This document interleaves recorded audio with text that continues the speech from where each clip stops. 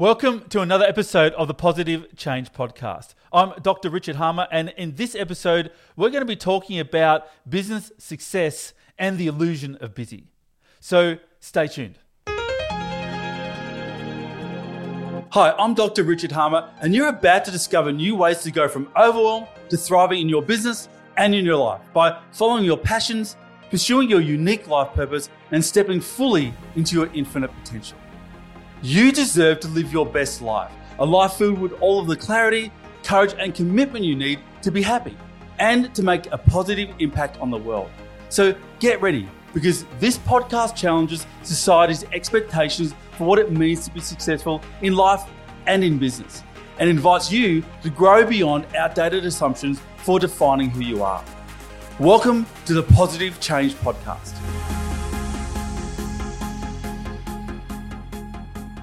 So I'm not going to lie, starting and growing a business can at times be incredibly difficult. There are instances where there's so many unknowns, and that learning curve to learn what you need to learn to be successful can be incredibly steep. But the key consideration here is that busyness success does not equate to business success. Let me say that just one last time. Busyness success, that is being busy all of the time, does not equate to business success. Now, if you're feeling overwhelmed, stressed out, or unable to keep up with your business, then you may be making one of the more common mistakes that I notice that many entrepreneurs make when they're really starting out. The first mistake that entrepreneurs who are feeling overwhelmed in their business makes is this sense of over-responsibility. Not letting others help. Not letting other people play their role or do their part, including customers and friends. This sense of over-responsibility really kicks in when we start to notice these opportunities or issues in the business, and we start to think that we are the only ones that can fix them, or the only ones that can be relied on to fix them, particularly if you don't have a team around you. Now, we're going to come back to this later in this episode and possibly in a later edition as well.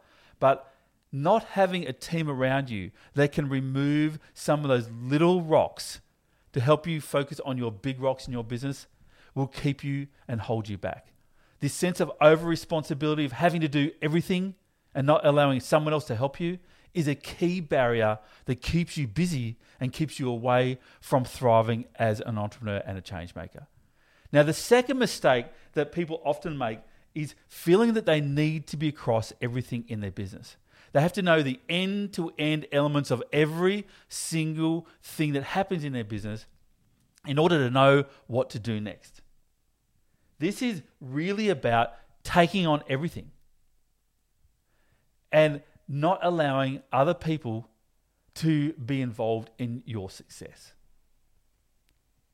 Now, the third element here that often gets in the way of people being successful in their business and being caught up in busyness is not wanting to disappoint other people. Now, I've talked about this in a previous episode, but fundamentally here, not wanting to disappoint another person ultimately results in us not saying no. Trying to be yes and be suitable or attractive or important or relevant to everybody. Now, when we do this and we start to really niche into what other customers, each individual customer wants, they're all going to have slightly different demands and needs. And ultimately, our to-do list is going to become way longer than we can ever hope to reach the bottom of. This sense of not wanting to disappoint people, not wanting to say no, ultimately results in us disappointing ourselves. The final common mistake that overwhelmed entrepreneurs and stressed out entrepreneurs make is focusing on the wrong work. Now, in any business, the metaphor of large rocks or the big rocks, the small rocks, the pebbles in the sand is a really simple and useful metaphor to consider. In your business, there are likely to be a small number of big rocks that if you do these things, 80% of your success will come from 5% of your effort. 80% of your success will become from 5% of your effort. And yet we spend most of our time trying to shift sand around and not focus on those big rocks. We stay in our comfort zone oftentimes of those things we know how to do, the sand. And we don't get outside of comfort zone, move those big rocks, and really move our business forward. Now, if I look at all of these 4 pretty common mistakes that the overwhelmed entrepreneur makes: over responsibility, needing to be across everything, not wanting to disappoint, and doing or focusing on the wrong work. What underpins all of these things, in my experience, having worked with many entrepreneurs who are really trying to make a difference in the world, is this sense of self-doubt or a lack of confidence and this need to prove oneself all of the time. Now, when we need to prove ourselves, when we don't think that we're enough, good enough, ready enough, or clever enough, or any of the enoughness, as they call them, if we're not ready enough to be successful, if we feel that we have to prove ourselves to somebody or something about something, then we're always going to be playing the small game. That game of trying not to lose versus playing to win.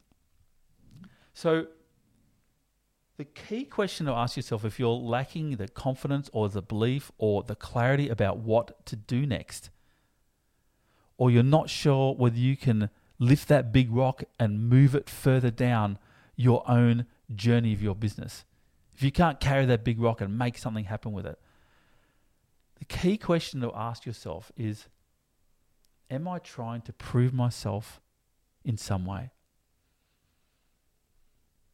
Now, if you were to ask yourself this question, the first response won't be, of course not. But just take a few moments to slow down and just notice, is there a twinge of something else going on? If you're finding yourself overwhelmed, stressed out, on the edge of burnout, on the edge of not thinking you can go on with the business, if you're noticing that you're not asking for other people's help, you don't know how to say no, you take on everything, and you're kind of in your comfort zone even though you're really busy, ask yourself the question, am I trying to prove something? Now here are some questions, sub-questions to really ask yourself when you're trying to work out what you're trying to prove yourself around. So once you realize, or when you realize that each time we get caught in this cycle of busyness, this illusion that doing more means that you're more successful, and we realize that we might be doing that because we're trying to prove something to somebody or somewhere, the 4 fundamental questions to ask yourself is, what am I seeking to prove? Now, this is going to be a reflective question to ask. It's not something, oftentimes it won't be something that will be obvious. What are you seeking to prove? Seeking to prove that you won't fail? Seeking to prove that you know what you're talking about? Seeking to prove that you can overcome and move beyond people's expectations? Seeking to prove that you're not that no-hoper that's your year 2 or grade 2 teacher once said you were? What are you seeking to prove? Now, if we flip this the other way, this is the goal. This is the thing at this point in time to be overcome. Next question is, who are you seeking to prove this goal to? Who are you seeking to prove something to? Once you know what you're trying to prove, who you're trying to prove it to, who's the audience for this goal? Now, the third question here is, why are you seeking to prove this goal or prove this thing to this person or group of people, this audience right now? Why is this important now? So for if example, it's something like that, I'm not a failure. who are we proving this to? It might be some, as I said, grade 2 teacher, some angry uncle, some previous boss somewhere, whatever it might be. Why are you trying to prove this element to this person or group of people right now? Because this, in part, is the motivation. Now, I'm going to come back to this motivation because it's an unhealthy motivation, and we can flip it to being a healthy or a pure or a positive motivation. But it is a motivation to change. And we can leverage that motivation to change. Now, the fourth question here is, after the what are you seeking to prove, who are you seeking to prove that to, and why are you seeking to prove it now, is how will you know you've proved it? This becomes the result or the impact or the end state.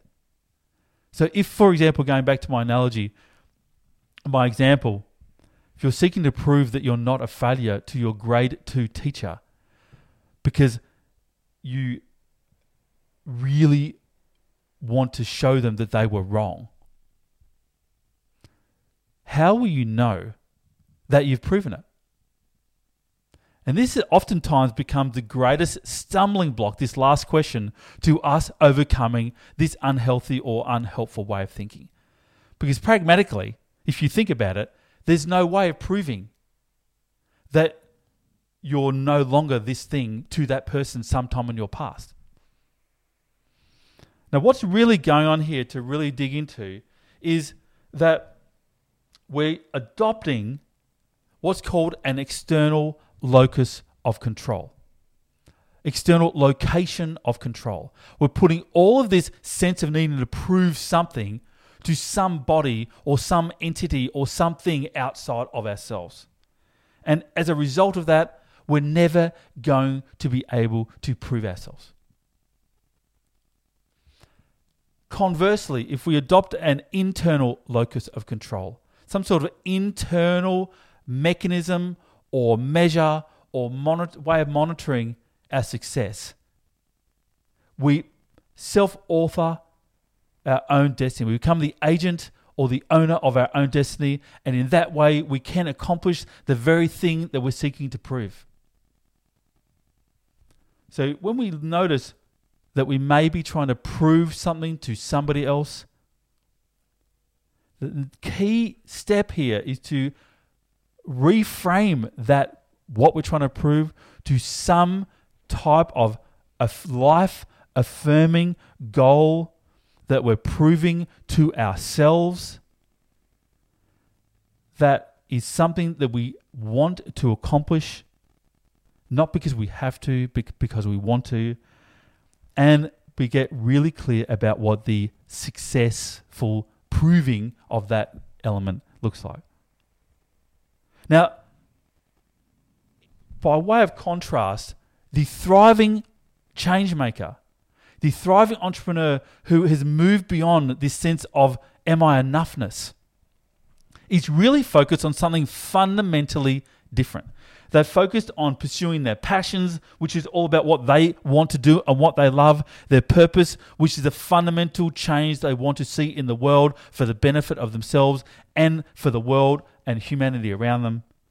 And this sense of potential, staying open to new ways to pursue their passions and to realize their purpose.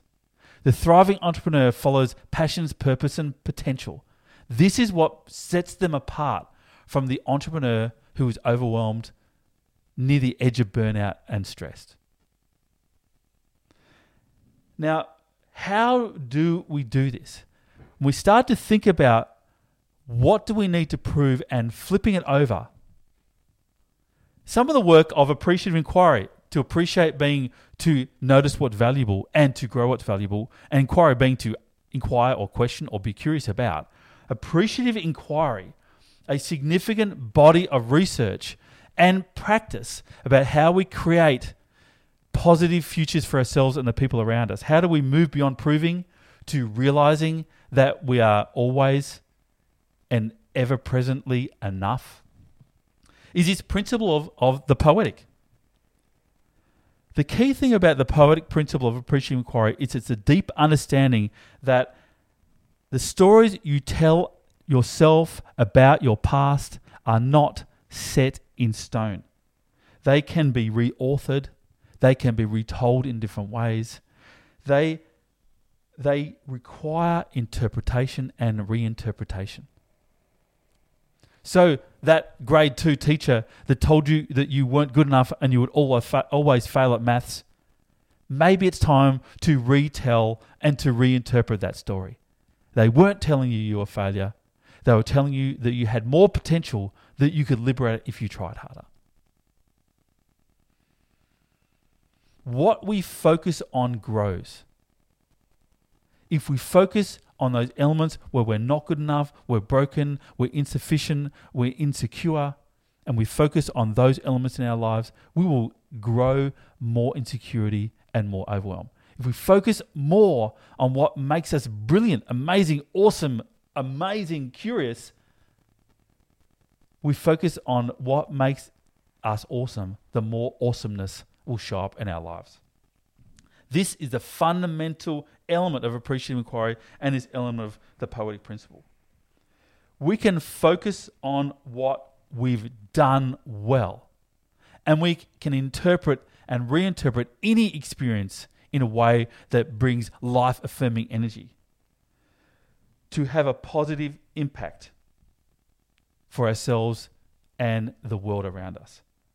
What we focus on that we've done well and the positive impact we've had, that creates more success. Success leaves clues. When we start to focus on what makes us successful, the more we build success into our own lives.